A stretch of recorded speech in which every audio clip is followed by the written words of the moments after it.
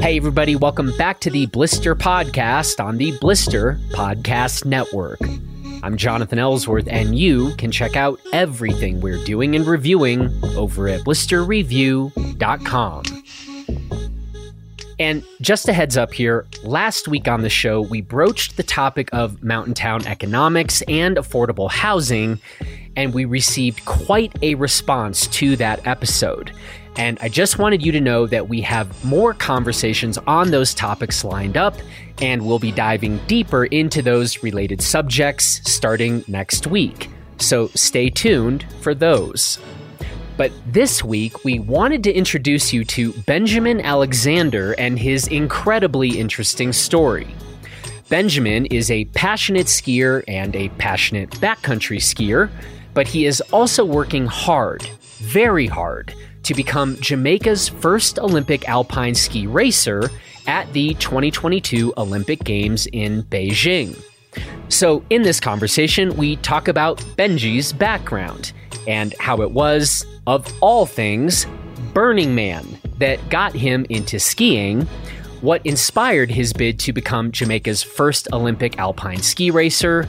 We talk about the numerous logistics that he has had to navigate to make this happen, and we discuss some of the financial hurdles that all Olympic hopefuls have to navigate.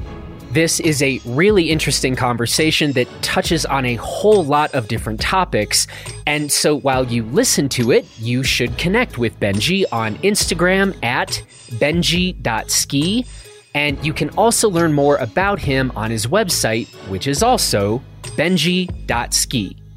And with that, let's go ahead and get to my conversation with Benji Alexander. Here we go. Well, Benji, how are you today and where are you today? I'm doing great. Just finished with my gym session. I am sat in Andorra. Not many people have been here, but that's actually great skiing, I hear, in the winter. There's no snow right now, but it's the little micronation that borders between Spain and France. Okay, and so you're in Andorra now. Where do you tend to spend the bulk of your time these days, if Andorra is not the answer to that question? Yeah, so Jackson, Wyoming is home for me. It's where I've done the bulk of my training. I came to Europe, or back to Europe, as listeners might hear. I don't have an American accent, but came back to Europe a couple of months ago to train in Austria on one of the glaciers with a world-class ski racing school. And I'm now just kind of sat in a little bit of purgatory trying to get to the Southern Hemisphere or back to snow somewhere.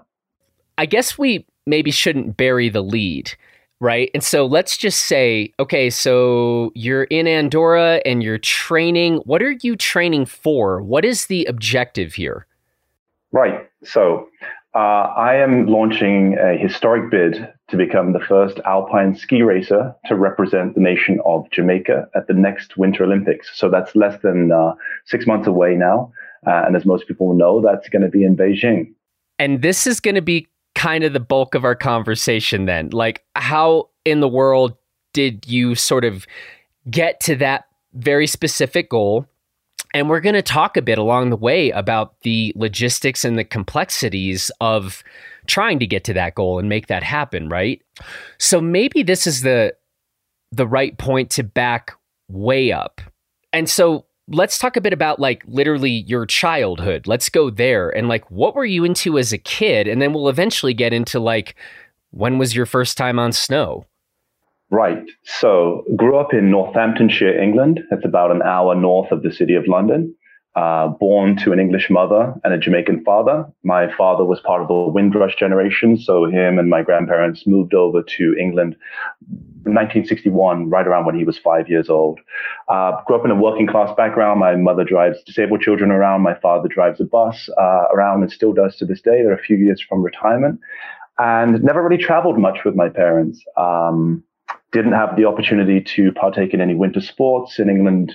For the most part, you would be traveling down to the Alps. And that was a little bit too rich for my family's blood back then, shall we say. So really had no exposure to winter sports growing up.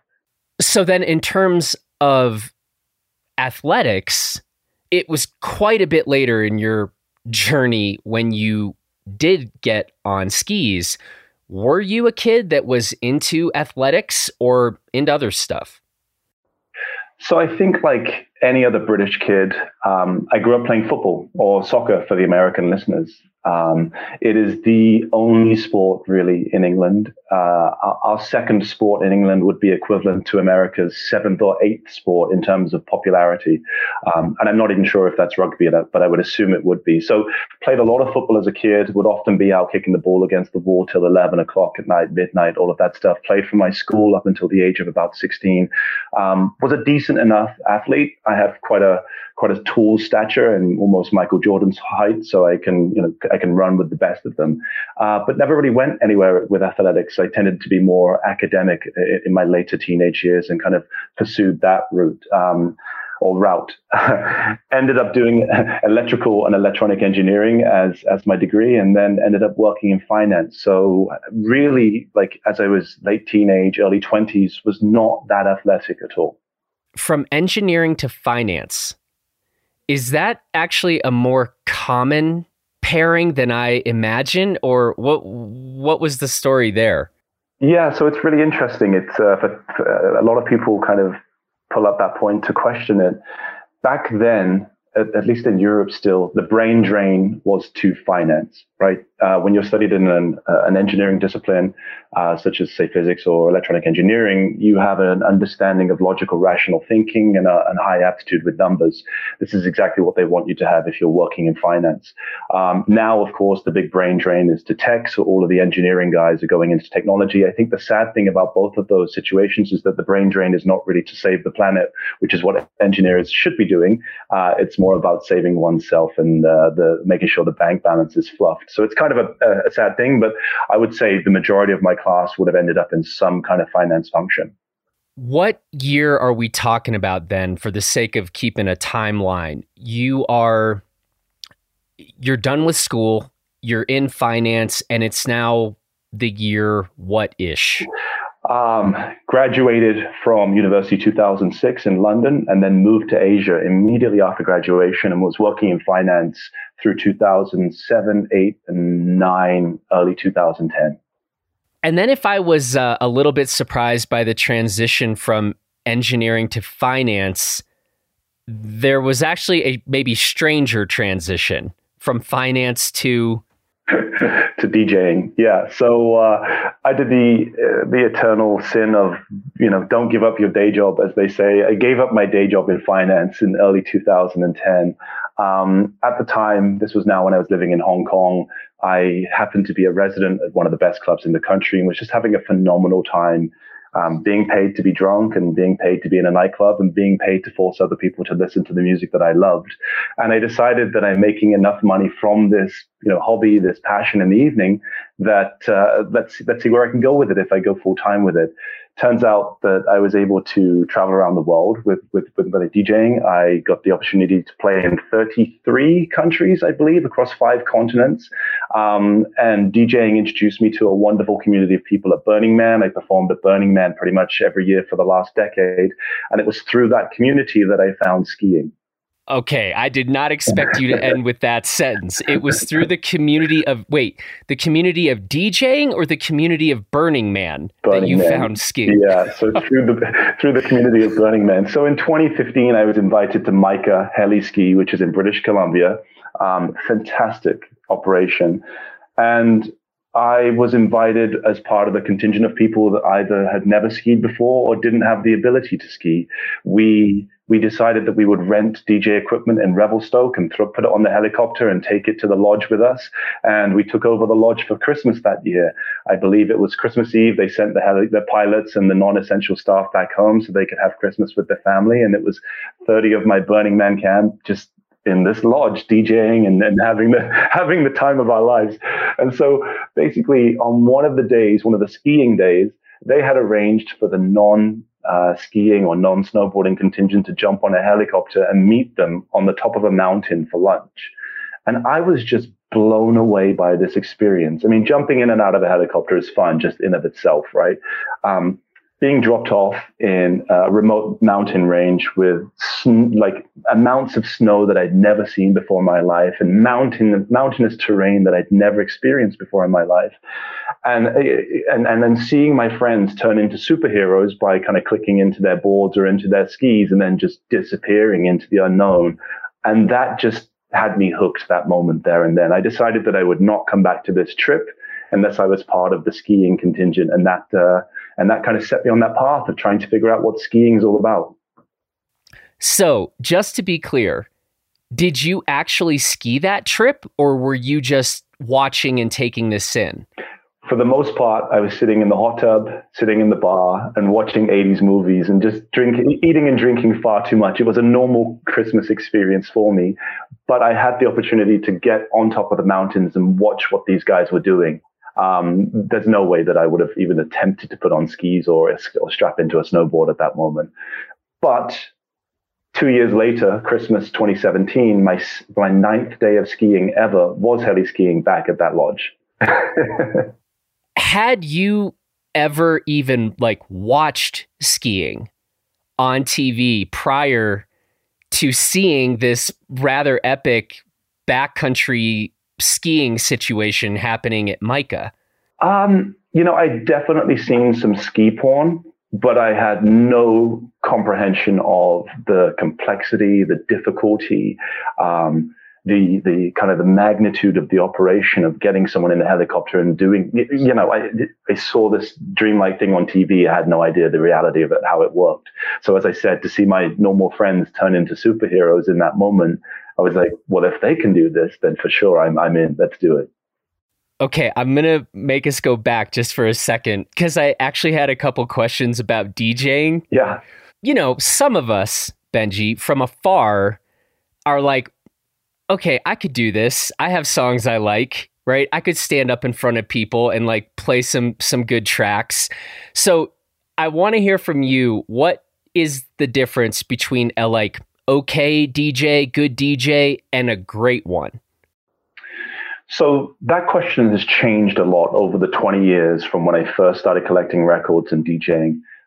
If I rewind back to February of the year 2000, when I bought my turntables, DJing required a couple of things. First of all, the motor neuron skills, the coordination to be able to physically manipulate two pieces of vinyl to make them be harmonious in terms of beat, right? That's a skill that is still required, but for the most part, the technology, the computer, the laptop, or even the turntables will do that for you. So that skill set is removed. Second of all, and I think maybe even harder, is the type of music that I was performing back then, which was called garage music, was such a niche sound that maybe the best records would only get pressed 100 or 200 times. And you had to develop relationships with the record shops to be able to buy this physical piece of vinyl. It wasn't like ripping it off of YouTube. YouTube didn't exist back then, or downloading it from Beatport. Beatport didn't exist back then. So a large part of it was just relationship building and being able to get the right tracks. And that's a concept that many people now have no understanding of, where everything is so easily copied or everything is so fluidly transported and shared around the world.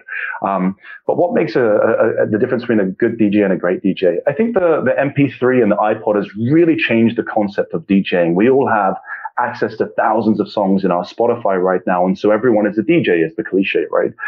What makes a good DJ is being able to understand what's going on in the room in terms of the vibe, the energy, the things that people are wanting to hear, and to be able to keep them on this seamless energy through multiple hours without ever, in my opinion, without ever giving them a chance to kind of look at their watch or look at their phone or to realize that, my beer has been empty for the last song or two. No. You want to try and keep them in this trance for hours and hours and hours, and just have someone that's been dying to go to the restroom for the last 5 songs, but they just don't want to leave because it's so good. And that's tough. That's really a skill. I was thinking about this question too, and just wondering how much of a component there might be of it also really helps. Maybe this isn't what makes you a great DJ, but it puts you sort of in the right trajectory. Be a professional, know how to show up on time, and be a personable person. Yeah. Those kind of elements, I imagine, especially if there is a bit of a leveling of the playing field that modern technology has done, that maybe some of those elements now become more and more important if you're actually going to be somebody making a living doing this. Yeah, so what's really changed, I would say, in the last 10 years is because of technology, it is possible for any kid with a $300 laptop to be able to produce music that would have cost, $20,000 in studio gear just 20 or 30 years ago. And the role of the DJ has shifted more to the person that is performing songs, but quite often performing a few songs that they've made themselves. A lot of the superstar DJs are the people that have made songs that have done really well on radio. And then you go to see them because you kind of want to hear that one song.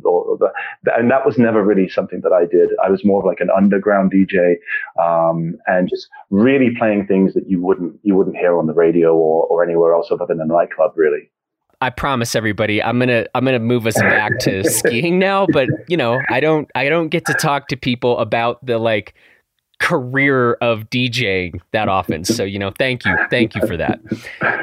So back to skiing. So you've told us about this first experience at MICA, and you've sort of seen this now, gotten a glimpse of it. When then do you actually go click into skis, and where was that? Yeah, so it was exactly 2 months later. I was DJing around South America, and I was flown to Whistler, Canada, to perform at a swingers party. So there might be some more questions to dig into on that, or we can just keep talking about skiing. But at some point, I decided that I have this opportunity. They put me up in the Fairmont Hotel with ski in, ski out, even though I had no sleep the night before. It's like I couldn't say no. And so that was President's Day weekend, or Family Day weekend, as they call it in Canada, 2016. And I had a lesson in the morning, and I spent the rest of my time there. I only skied 2 days, but I spent the rest of my time there just throwing myself down the very same green run, just to try and see, to try and understand what was going on. Again, kind of using an engineering mindset. If you limit the variables and just try to do the same thing over and over again, then you can understand what's happening in terms of your results and progress. So for me, I fell maybe 27 times on that first go down the green slope. And I think by the end of the day, I managed to go down it only falling 5 or 6 times. I had no idea of edging really on the icier parts, but that was progress. And that's what kept me coming back and just trying to push forward. I mean, you mentioned it, not me. I don't think we're going to go too in depth on swinger parties. I think I'm most interested in the idea. Was it billed to you as a swingers party, or just a party? Why was that part important in terms of the positioning of the type of party? I'd never been to a swingers party before, so I was very intrigued to see what happened. It was a lot of fun. That's as far as I'll go. Fair. All right. And once again, back to skiing, ladies and gentlemen. Okay, so this first day skiing, you're falling quite a bit, as tends to happen. And so with the engineering brain, was this more of sort of a puzzle to be solved and figured out, or man, this is so incredibly fun? Or was it more the kind of this is a new sort of Rubik's Cube, and I just want to figure out how this actually works? It's interesting you mentioned Rubik's Cube. In my down moments in Austria, I bought a Rubik's Cube and have been mastering that for the last couple of weeks. But no, it was exactly that. It was I was on trajectory, I hoped, to get to MICA and to be part of the superhero crew that I'd seen my friends be a part of at the heli skiing lodge. So I knew I would have the opportunity to go back there and do that if I was just able to get my skills up. And in terms of the engineering mindset, as I said, just by controlling the variables and just, it would be a lot more fun to go all over the mountain. But instead, I just decided to try and figure out why I was having problems on certain corners and try to do better the next time to improve my skills that way. So a bit of both. Yeah, it was definitely exciting to be outside in terrain that I'd had no experience with. Like I said, growing up in England, we rarely get more than a few fingers of snow, like each handful of years. Had no experience of being in the mountains. For the most part, during my DJing career, I had been performing in cities or in tropical places. So, it was literally the antithesis of how the previous years of my life had been. And it was just new and exotic and fun. I have such a passion and love of speed that just getting that feeling of sliding down the mountain with nothing other than gravity being a method of propulsion was just a new sensation and really something that I enjoyed.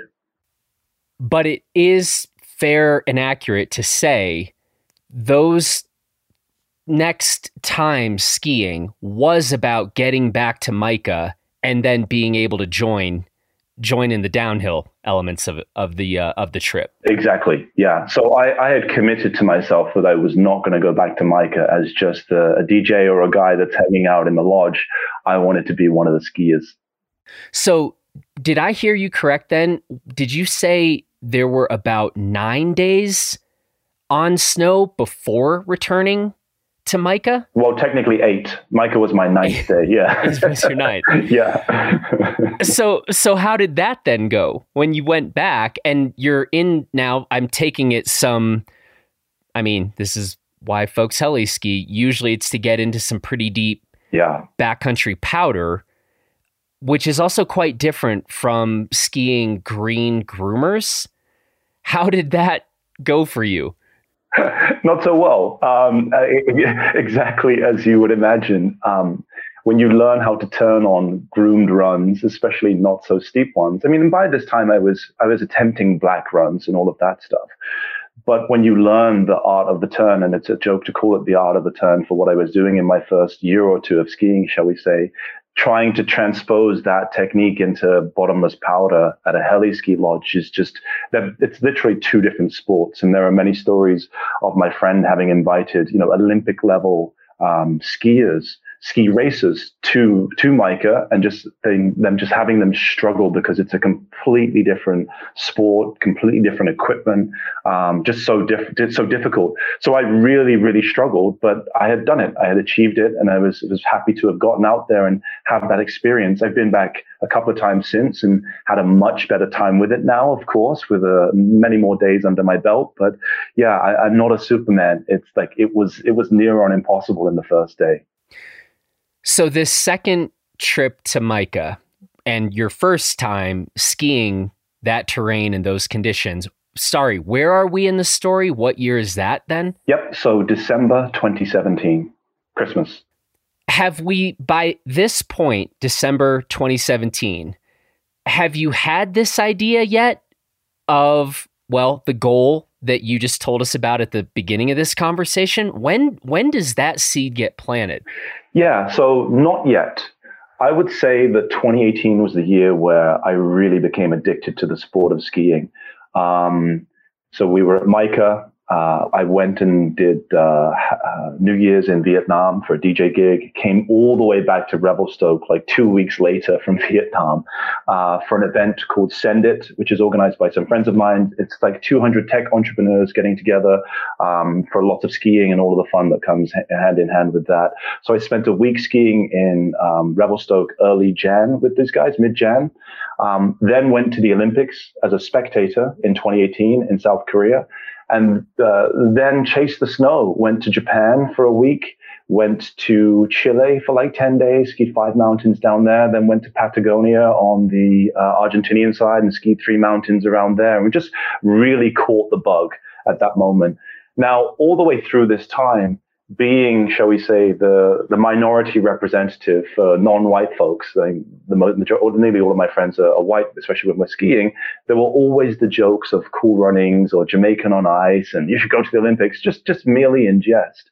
And the interesting thing about being a mixed race person is that you always represent the minority of the group that you are in that moment. So I could be with a group of my black friends and I'm the white guy, and vice versa, or more accurately, they'll call me Carlton. from Fresh Prince of Bel-Air. Oh, no. Those are fighting words. Yeah, exactly. Or on the other side, when I'm with my white group of friends, then I'm the black representative. I'm the black guy. And obviously skiing is predominantly white. And so those were just the jokes that were thrown around. And they just took it in good humor. There's no malice in those words at all. But that's what started to get the cogs turning about this idea. It wasn't until I had retired from DJing, which was at the end of 2018, that I was looking for the next thing in life to do. And I decided that I would start by spending a month in Revelstoke. So January of 2019, I got back to Revelstoke. I honestly thought that the most likely outcome from a month of me skiing would be death or serious injury, just because I liked to ski fast and really didn't have any concept of the skills that were required, but was fearless, shall we say. And then that was really when I said, okay, let's see if this is just a pipe dream or if there's any reality behind this story. So on the fifth day of that trip, and of course I extended my trip, right? Everyone never wants a ski trip to end. So the 4 weeks became 37 days in the end. But on the fifth day of that excursion, I had the opportunity to ski with an international level skier, Gordon Gray, from the Pacific Northwest.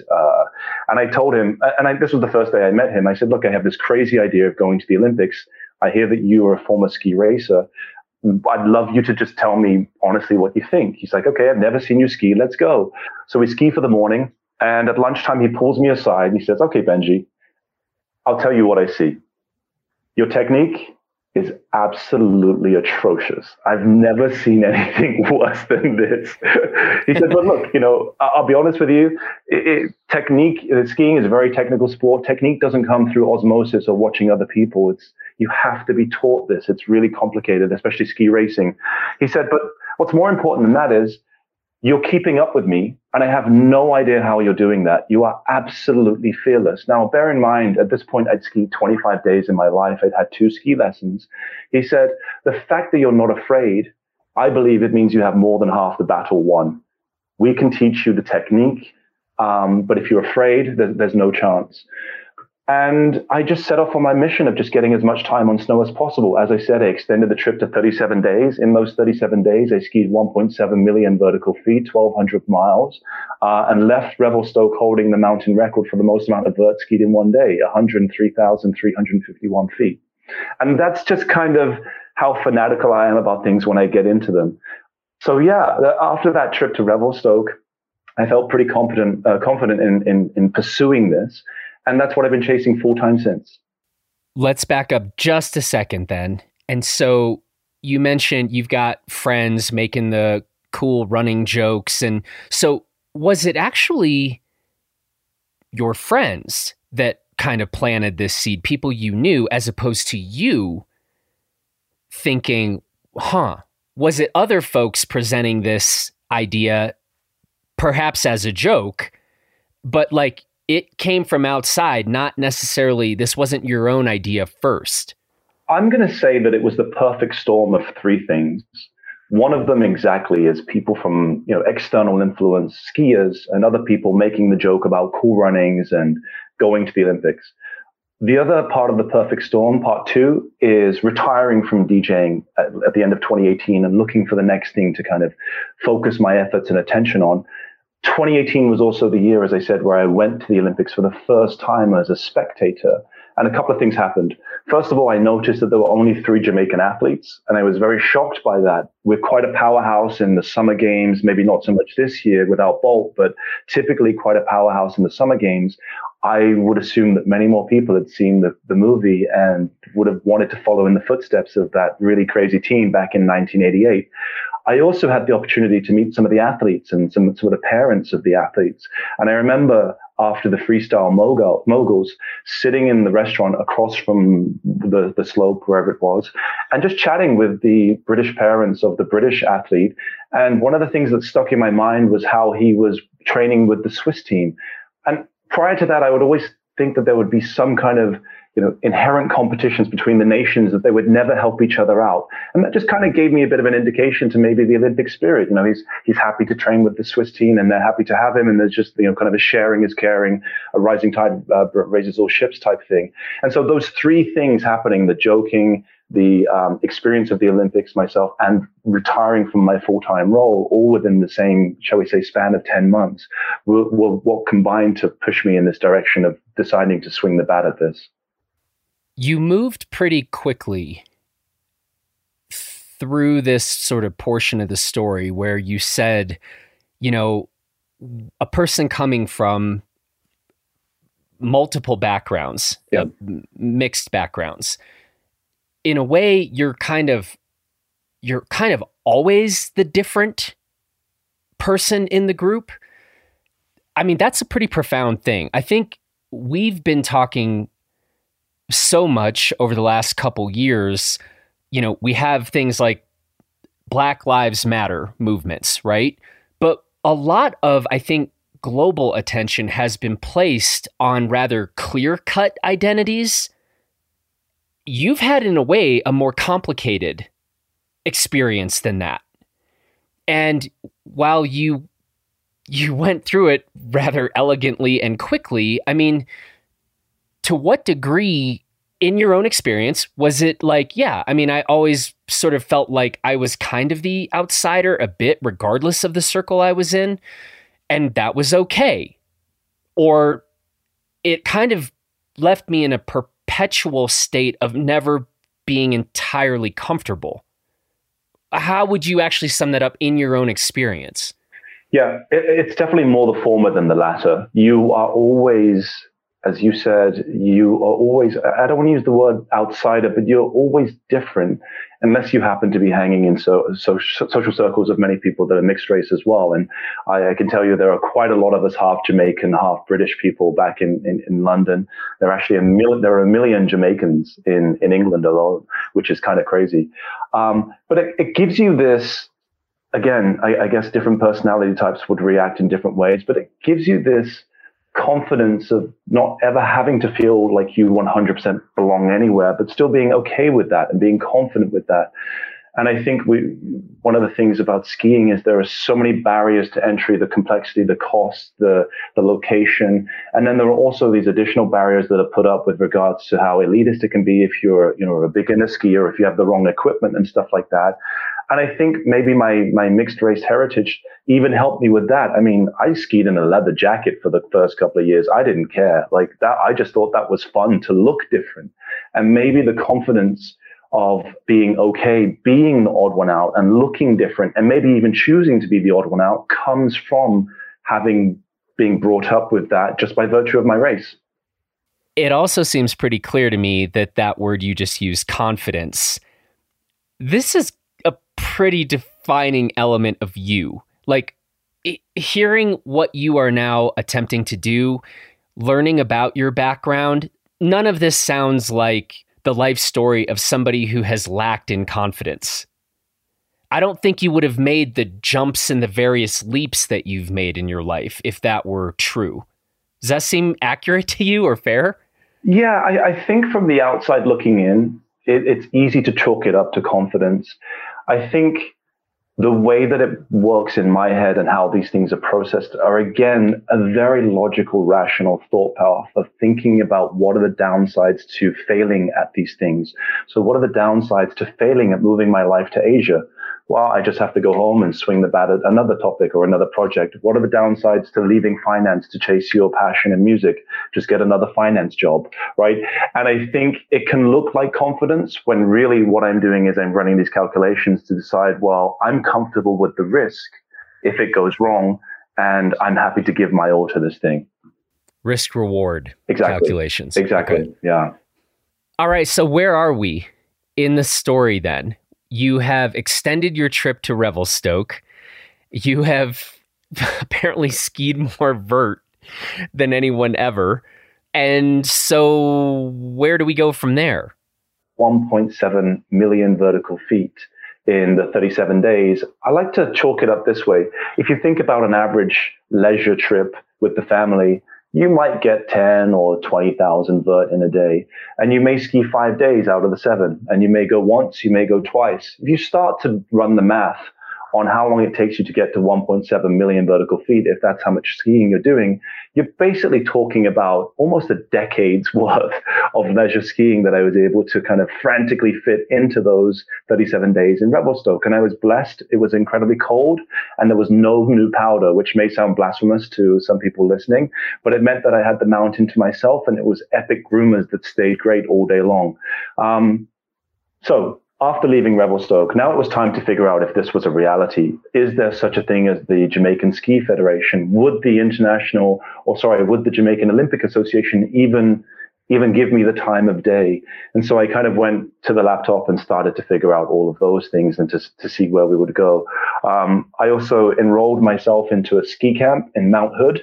Had the opportunity to train with former U.S. team skier Will Gregorek, great kid, and just really wanted to put on a pair of race skis and see, am I comfortable with this? Like, I'd never skied around a gate before at that time.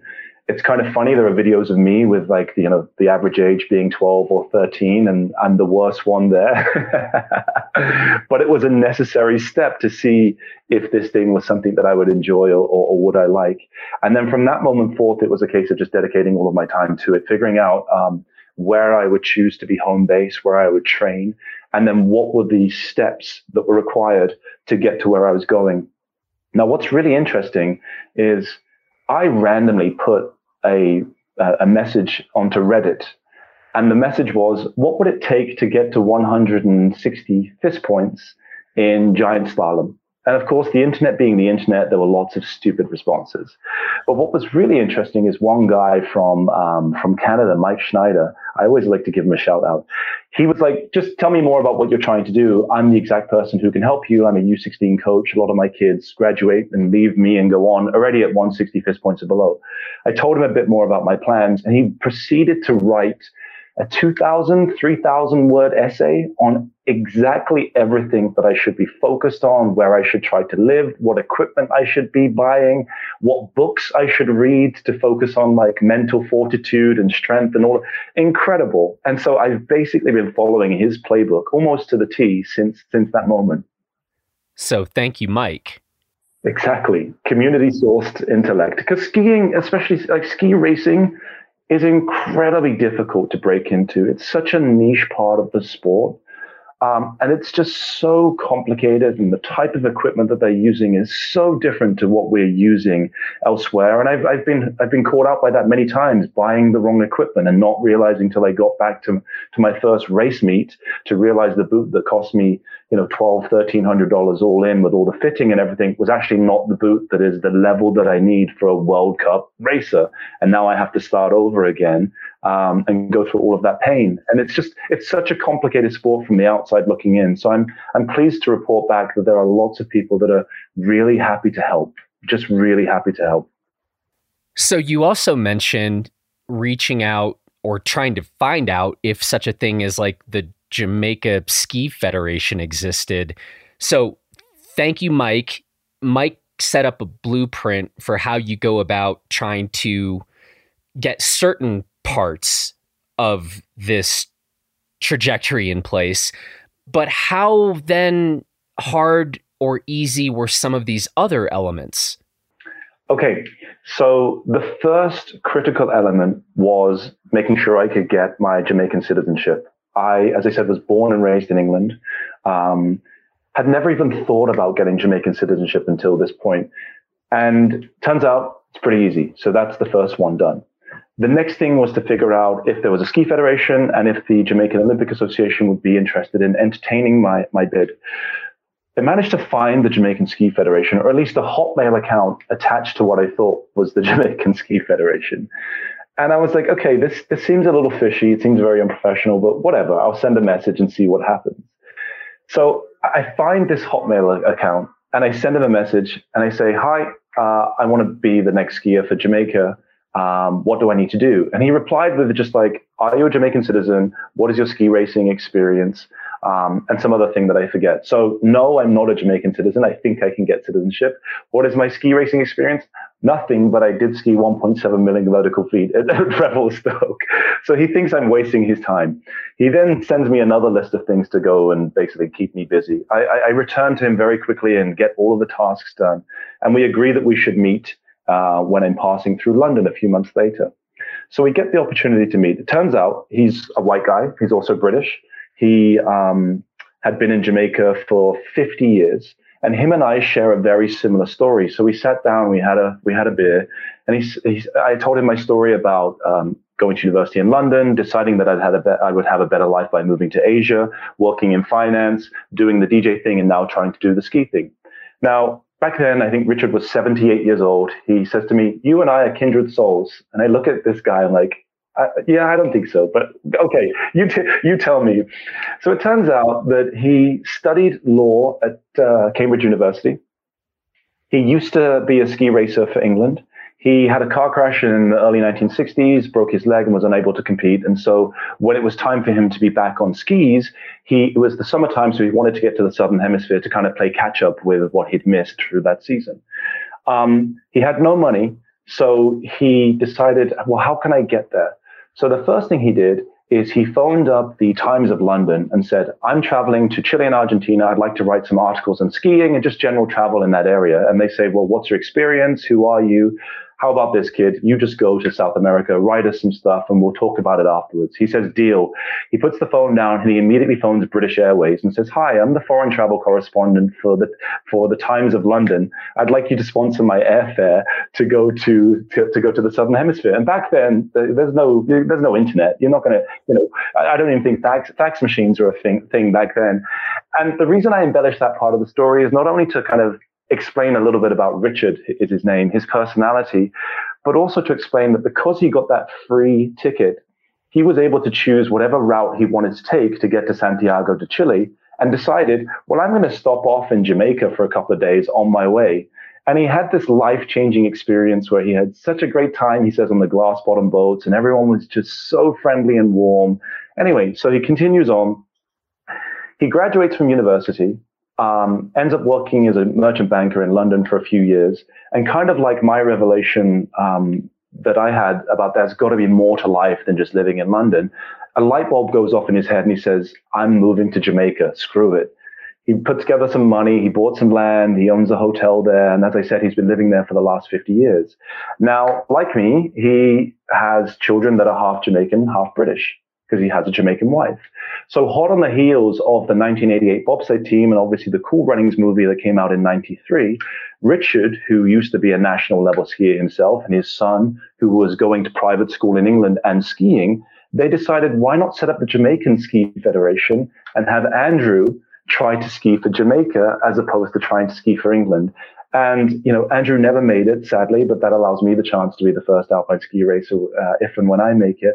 But he was saying he was finishing in 40th and 50th place, but because of the hype around Cool Runnings, was getting just as much, if not media attention, if not more media attention than the winners of the race. So that's why we have a Jamaican ski team. Now, what's really the Jamaican Ski Federation? Now, what's really interesting is at the end of the meeting, almost like this scene from The Matrix with Morpheus and Neo, Richard looks me in the eyes. He says, "I've been waiting a long time for someone like you to come along." That's amazing. Yeah, that's amazing. It's so cool. You and I are having this conversation that's supposed to be about you, right? But then we're talking about Mike, and we end up talking about Richard and all the people that play a role in each of our lives, right? These important individual conversations, these important individuals. I never get tired of it. I guess this is just the reminder that none of us ever do anything sort of solo, and sometimes there are happy accidents that put us on a trajectory, and that stuff never gets old to me, Yeah. Totally. I mean, we stand on the shoulders of giants, and there are so many people that know so much more about the sport than I ever will do, that have just been so gracious with their time and have really helped me get onto this track and to where I am right now. Totally. I'm worried that I might be shopping out more interesting elements of this story. So I've been backing us up. This is your opportunity to back us up if need be. One of the things I want to make sure we talk about is just the financial logistics of an Olympic bid. Is this the time in the story where we go to that, or are there other things between Richard saying, I have been waiting, for you and for this moment for years? You tell me. So the important thing about the finances is that I was very blessed to have a little bit of savings to fund the beginning of this bid. I was also fortunate enough to understand that I believe the story is quite marketable. And so I felt that, again, based on what I'd heard about previous Jamaican skiers and, Andrew's experiences, I thought that the story would be unique enough that there would be companies that would be interested in being a part of the journey. I definitely did not have enough in the bank account to kind of launch this entire bid and go without work for 2 years. And it's also really interesting just to kind of like talk more macro.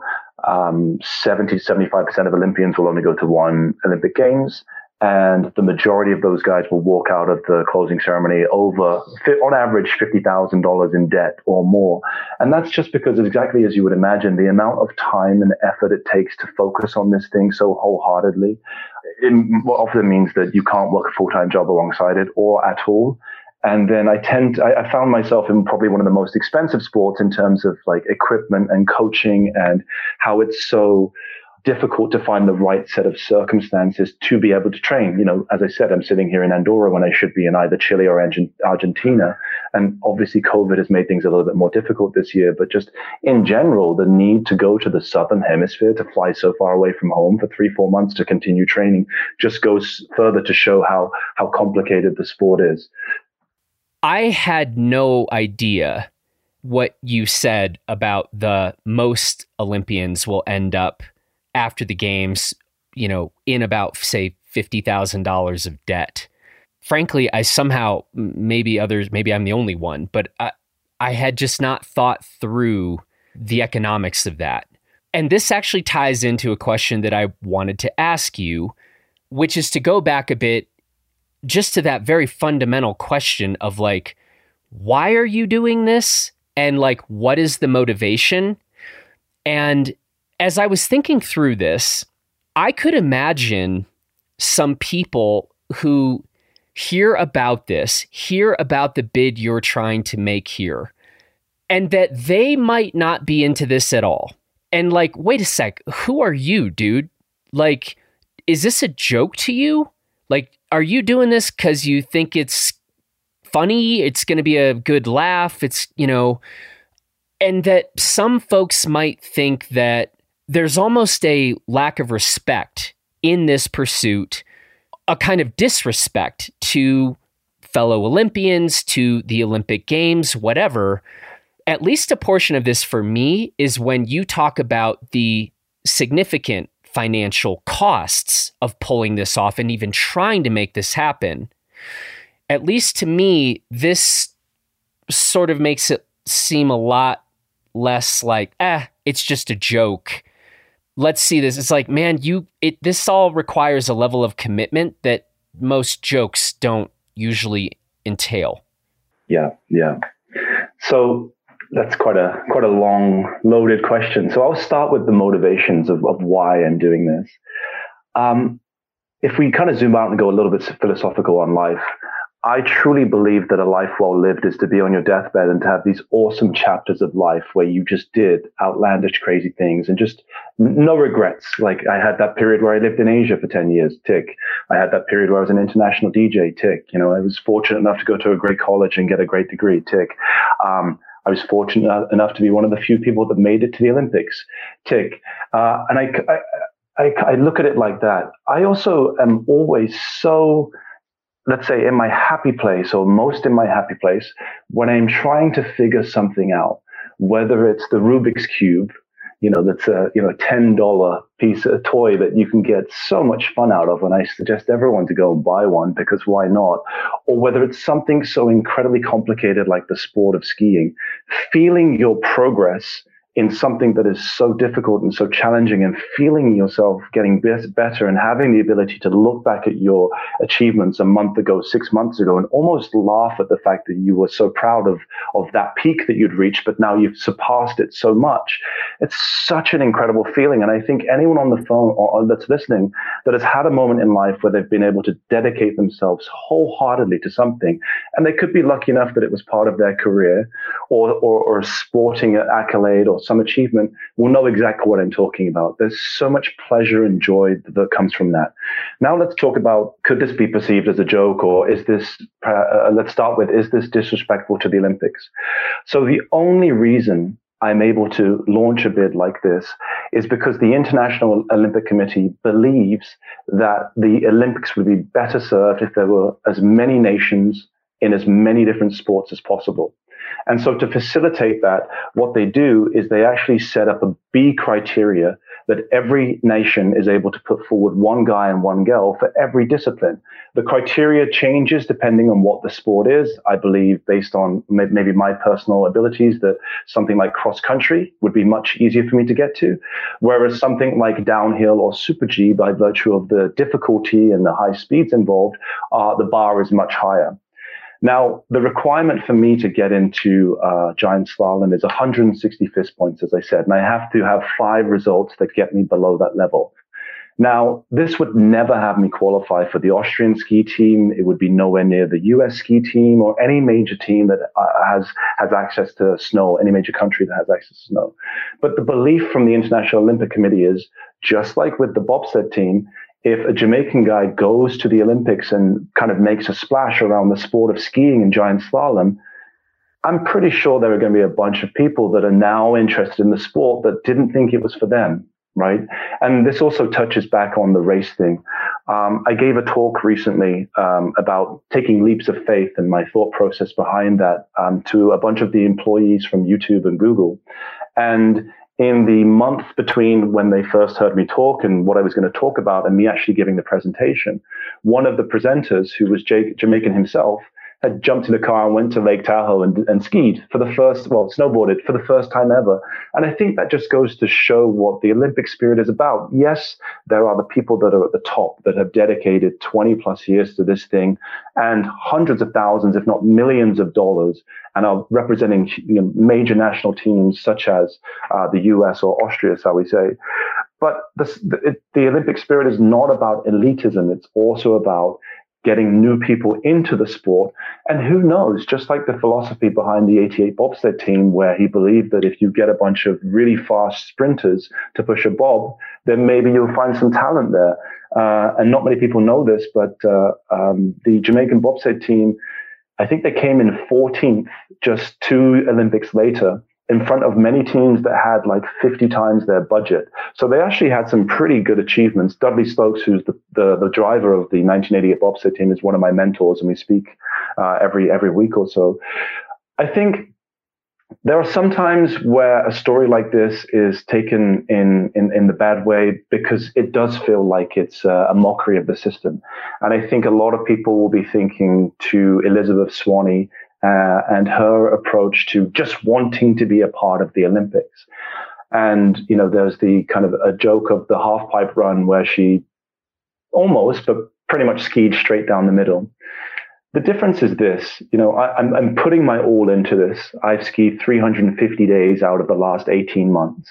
I haven't worked in the last 2 years because I'm so passionate about skiing and getting to where I need to get to. I've uprooted my life to live in locations that I grew up in a small town. I never thought I'd be living in a small town like Jackson, but here I am, or now in Andorra. But I never thought that would be part of my thing. So huge life changes. And also I truly believe that people will see what I've been able to achieve in just starting skiing at the age of 32 and being able to be there on the world scale and consider that maybe this is something that's for them. And I hope that just my participation and my story will encourage people, not necessarily to try for the Olympics, but just to get out there and try skiing or just try hiking or something. Yeah, the thing that I found myself thinking about, to the, let's call them the hypothetical person. I imagine there might be a few out there, but the hypothetical person that's like, you're making a mockery, whatever. Probably it's easiest to have that take on this if you yourself are in a position where you have not felt like an outsider to these things, right? And I think hearing your story, one, I think it's important for me to hear that when you're like, dude, I'm all in on this. So, okay, we're going hard. And two, there's the personal story of what can I do? What can I achieve? How can I push myself?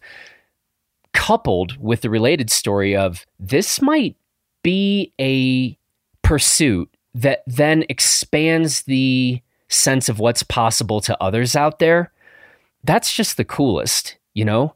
The world is messed up, as you and I have been talking about before we started recording. But I do think that this is one of the things that brings me quite a bit of optimism, is that I do think why representation is important is something that maybe more of us are understanding.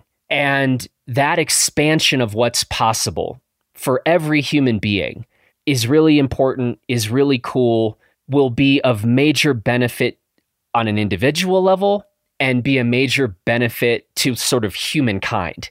The more people who think there are more doors open to me than ever before, everybody benefits from that, I think. Totally. Yeah. No, I think so. Absolutely. And I mean, my intention after the games is to continue to be involved with the Ski Federation and just try to help the next generation of kids with my experience of getting there myself, to do the same thing for Jamaica or beyond. I haven't decided whether that role will be more like being involved with the National Brotherhood of Skiers. It's a super cool institution, or whether it will be more singularly focused and working with the Ski Federation, or maybe even taking up the presidency if and when Richard decides that he no longer wants to do that. I mean, he's 80 this year after all. Let's dive in a bit more on skiing and your own ski training right now. So you're in Andorra, but I'm interested to hear like what you are most specifically working on currently. What I'm working on most specifically pertains to just time in gates and really understanding the body positioning and really how to make the ski work to get you to carve around the turn, particularly on a very, very icy surface, right? No two races are created equally with regards to the surface that you'll have, but definitely the course that I'll be on at the Olympics and some of the courses that I have been are going to be injected surfaces. And I think, someone that hasn't ski raced has no concept of actually what real ice is like when we're talking about injected surfaces. I mean, imagine an ice hockey rink at 40 degrees pointing down the hill, and without correct body positioning and without a correct understanding of where to have your weight, it's impossible to make that ski work for you. The skis that we have to use in giant slalom are not that fun, I'll say. I'm riding a 30-meter radius ski, so it takes a lot to get that thing to bend, and so it's super duper technical. And that's where the majority of my effort is going right now. I will say that I really struggled to get enough coaching in Jackson, partially because of COVID, and partially because I think that they didn't fully think that my bid was real. And so instead of joining the FIS kids who trained for 20 hours a week, I was with the masters group who, unlike being the oldest when I was training in Mount Hood, now I was the youngest by some considerable margin, and was only training for 4.5 hours a week. I've rectified that now. I'm working with a fantastic coach in Austria.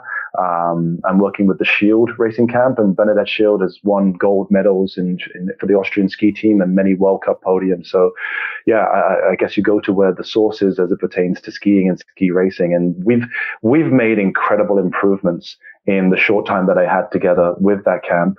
My first race last year at Big Sky, I was about 60 seconds away from where I needed to be. My best race this season in Lutsen, Minnesota, I was 7 seconds away from where I need to be to qualify. And in the 22 days of coaching that I had in Austria, at least 22 days on snow, I think we've slashed that deficit in half, if not more. All right, trying to go even more granular here. So you're talking about racing gates, Is there a specific element in that discipline where you have made the most improvement? And so, I mean, that could mean timing, that could mean trusting your edges more. I mean, how would you answer that question? Well, the beautiful thing about racing is that you have this objective measure of the clock, right? You can keep going down and see whether run A is better than run B, et cetera, et cetera. And so my time has come down drastically in the past, call it 17 months since my first race. Really, it's just been a process of understanding how all of the elements come together. So when I first started skiing, I was on a hand-me-down ski, which was the old regulations, 35 meter. So I was at a huge disadvantage to everyone else in the course. I was also in my Lang RX boot, which is kind of like a sports touring boot, as opposed to being in a proper race boot. I didn't realize how much of a disadvantage I was putting myself at by not having the right equipment. Even still, when I changed to the proper 30-meter ski, I still wasn't on the correct boot. I bought a boot in Jackson Hole. Jackson's not so known for racing. I'm sure a lot of the listeners have been there, and they haven't been there for racing. And so, I spent $1,200 on a boot and many painful hours getting the liner fit, to find out at my first race of the season that I'd been sold the wrong boot. And so I had to start all over again with that process. So there's been a huge respect and appreciation for the attention to detail that ski racing requires and just the complexity of the sport. Most of the races that are out there have been skiing since 2 and have been doing kind of drills around gates or stubbies since they were 4 or 5 years old. And all of these little mistakes they've made along the way, or they've had a coach with them that has said, hey, that's not how we do it. I've basically had to go out there and make every single mistake once to figure out that that's not what you do. The first race of the season this year, my bindings were set at 10, but they were set at 10 on the 10 to 16 binding, so basically a 0. And in my first big rut, both the skis popped off. It was a wasted opportunity because I didn't know that. I won't do it again. But yeah, a massive appreciation for how much effort and how much thinking and calculation and how much kind of like precision goes into the sport of ski racing. It's really something else. I'm constantly in awe of the professionals and what they're able to do is just something that's barely human, shall we say. So what does the timeline look like for you? We are talking, it is August 16th. Tell me what markers you need to hit. What are things looking like for you until this coming February? Right. So it's very poignant that the day is the 16th because the deadline for qualification is also the 16th, January the 16th. So in the next 5 months, let's just call it 150 days for simplicity, I need to have 5 race results that on average have my score below 160 FIS points. Now I'm working on 2 things concurrently right now. First of all, I'm trying desperately to get into the Southern Hemisphere. Obviously, the best training you'll get for winter sport is in the winter. Because of COVID, the Chilean borders are shut. The New Zealand borders are shut. The Argentinian borders are shut. So I've struggled with that. We are trying some backdoor channels and some other kind of spicy ways to see if that can work. Everything legal, of course, but just trying to see if I can get myself into the country. It hasn't worked so far. The plan B will be to get to a glacier in either Austria or in Italy. The added complexity that I have with that situation is that since Brexit, Brits can only spend 90 days out of every rolling 180 in Europe without a specific visa. So I'm applying for a visa right now.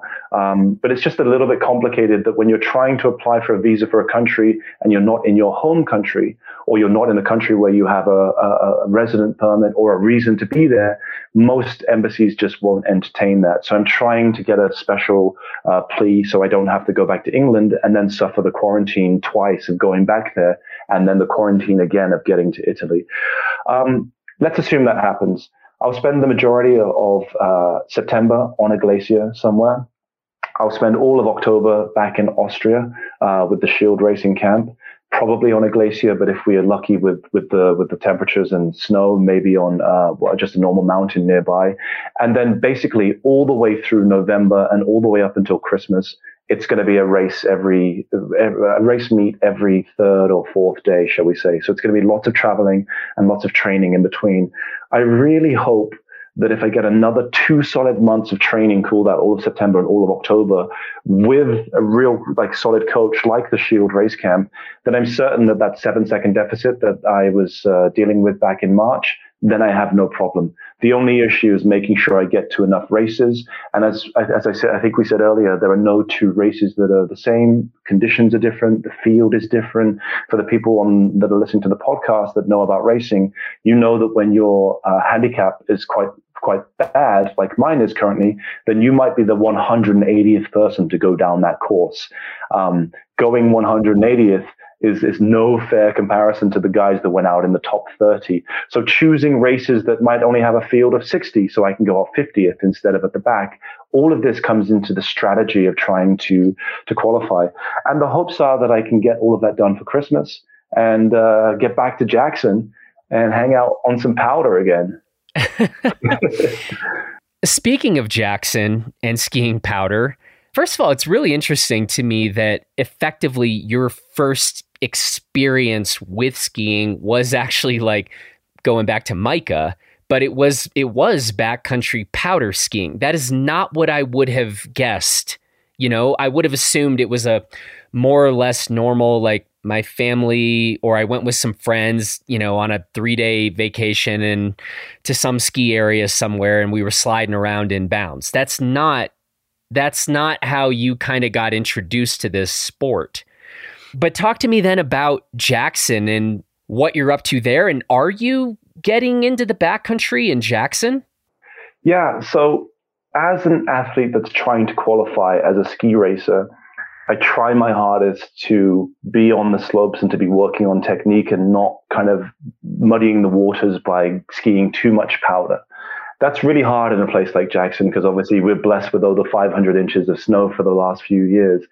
But what was really interesting is when the world stopped last March, and I remember it very clearly, we have this rule in our house that if there's been more than 10 inches of snow overnight, we can play Eye of the Tiger as loud as possible on the sonar system and wake everyone up and get everyone to the mountain nice and early. And because of traveling and because of racing, I'd been away and hadn't had the opportunity to do that. And the first time that I got to do that was right around when they shut it down. And I remember getting to the mountain and cars were turning around and no one was able to ski that Sunday. I think it was the 16th. But that very same day, we grabbed some backcountry equipment and we just skinned Snow King, just a very, chilled, foray into the difference of having to walk up the mountain. What's really nice is I was kind of at a fork in the road on this path to the Olympics. There is no lift-operated snow in all of America and probably nowhere else in the world at that moment. Do I just focus in the gym? Do I give up on the plan? How long will this pandemic thing be with us? Or do I go into the backcountry? And I became a bit of a backcountry enthusiast. I skied 90 days in the backcountry from the middle of March. I did some incredible lines. I mean, we're so blessed to have some of the most easily accessible backcountry in North America. Some really incredible stuff off of the Teton Pass. And of course, there's the Grand Teton National Park. And, I think the numbers came out to being, I climbed over 300,000 vertical feet to get to snow in that period. So 10 Mount Everests. So I've just been like a complete fanatic about backcountry. Didn't get to do much this season because I was very focused on being on my race skis.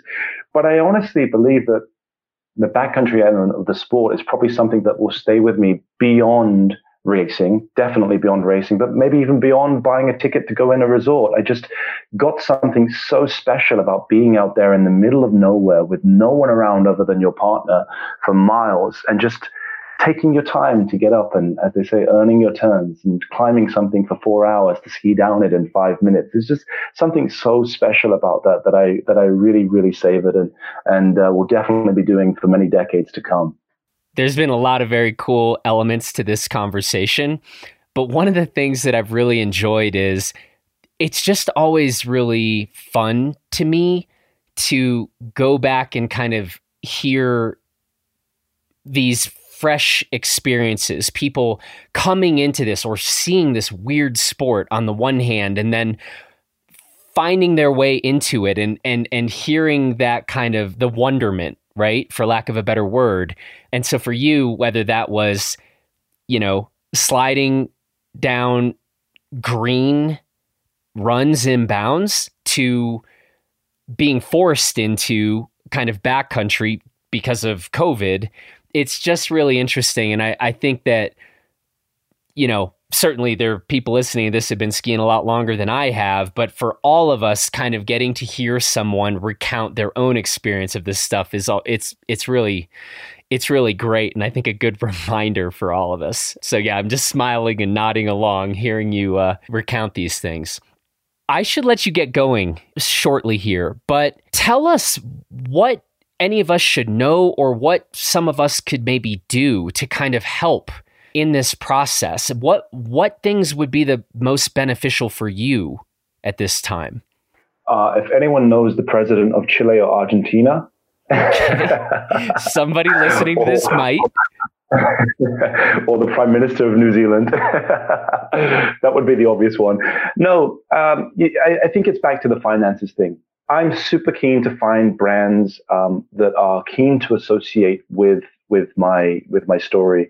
My main sponsor actually is Stio, who are based out of Jackson. Lecky is my other sponsor, and both of them have said the same thing. They're like, we love the fact that you're trying to get to the Olympics, but to be quite frank, the fact that you've done X number of days of skiing in the last year or two, there are many people that might not get to do that in a decade, and it just shows your passion and love for the thing. So even if you don't get to the Olympics, we're happy to support you along this way. So I'm always looking for other brands and companies that would like to be a part of this story. And people can just find me on Instagram or my website and maybe send it to a couple of friends or just share this podcast. Tell us the best places for people to get in touch with you. So specifically, if that's social media, your handles are what? Yep. So social media, Instagram is the best, just Benji, BENJI.ski. And then my website is the exact same thing, www.benji.ski. Well, Benji, this has been really fun. It's great to connect. It's great to hear more of your story. You are certainly stringing together an interesting life. There's no doubt about that. It's really cool. I'm so glad that we can post this conversation now, and all of us can just keep tabs on how this is all working out. And man, I know you've got a lot of from trying to get into particular countries and just get on snow to be training to finding the right races. You definitely have your work cut out for you here. And hopefully you now have a whole lot more people in your corner and rooting for you here. Yeah, I hope so. Well, thank you for having me. I've been listening for a long time. It's great to actually speak with the voice that I've been just hearing on the podcast for the last few months, especially while climbing mountains. But yeah, I think the journey is a big part of it, right? And all of these added complexities and all of these hurdles that are thrown in the way will just add color to the story as I continue on my mission to get where I'm trying to go. All the best to you. All the best to you, and we will be following along closely. Thank you. I appreciate the opportunity to come on. We'll talk to you soon. Good luck. Well, that's it for this edition of the Blister Podcast. I want to say thanks to Benjamin for the conversation, thanks to Taylor Ahern for producing this episode, and thanks to you for listening.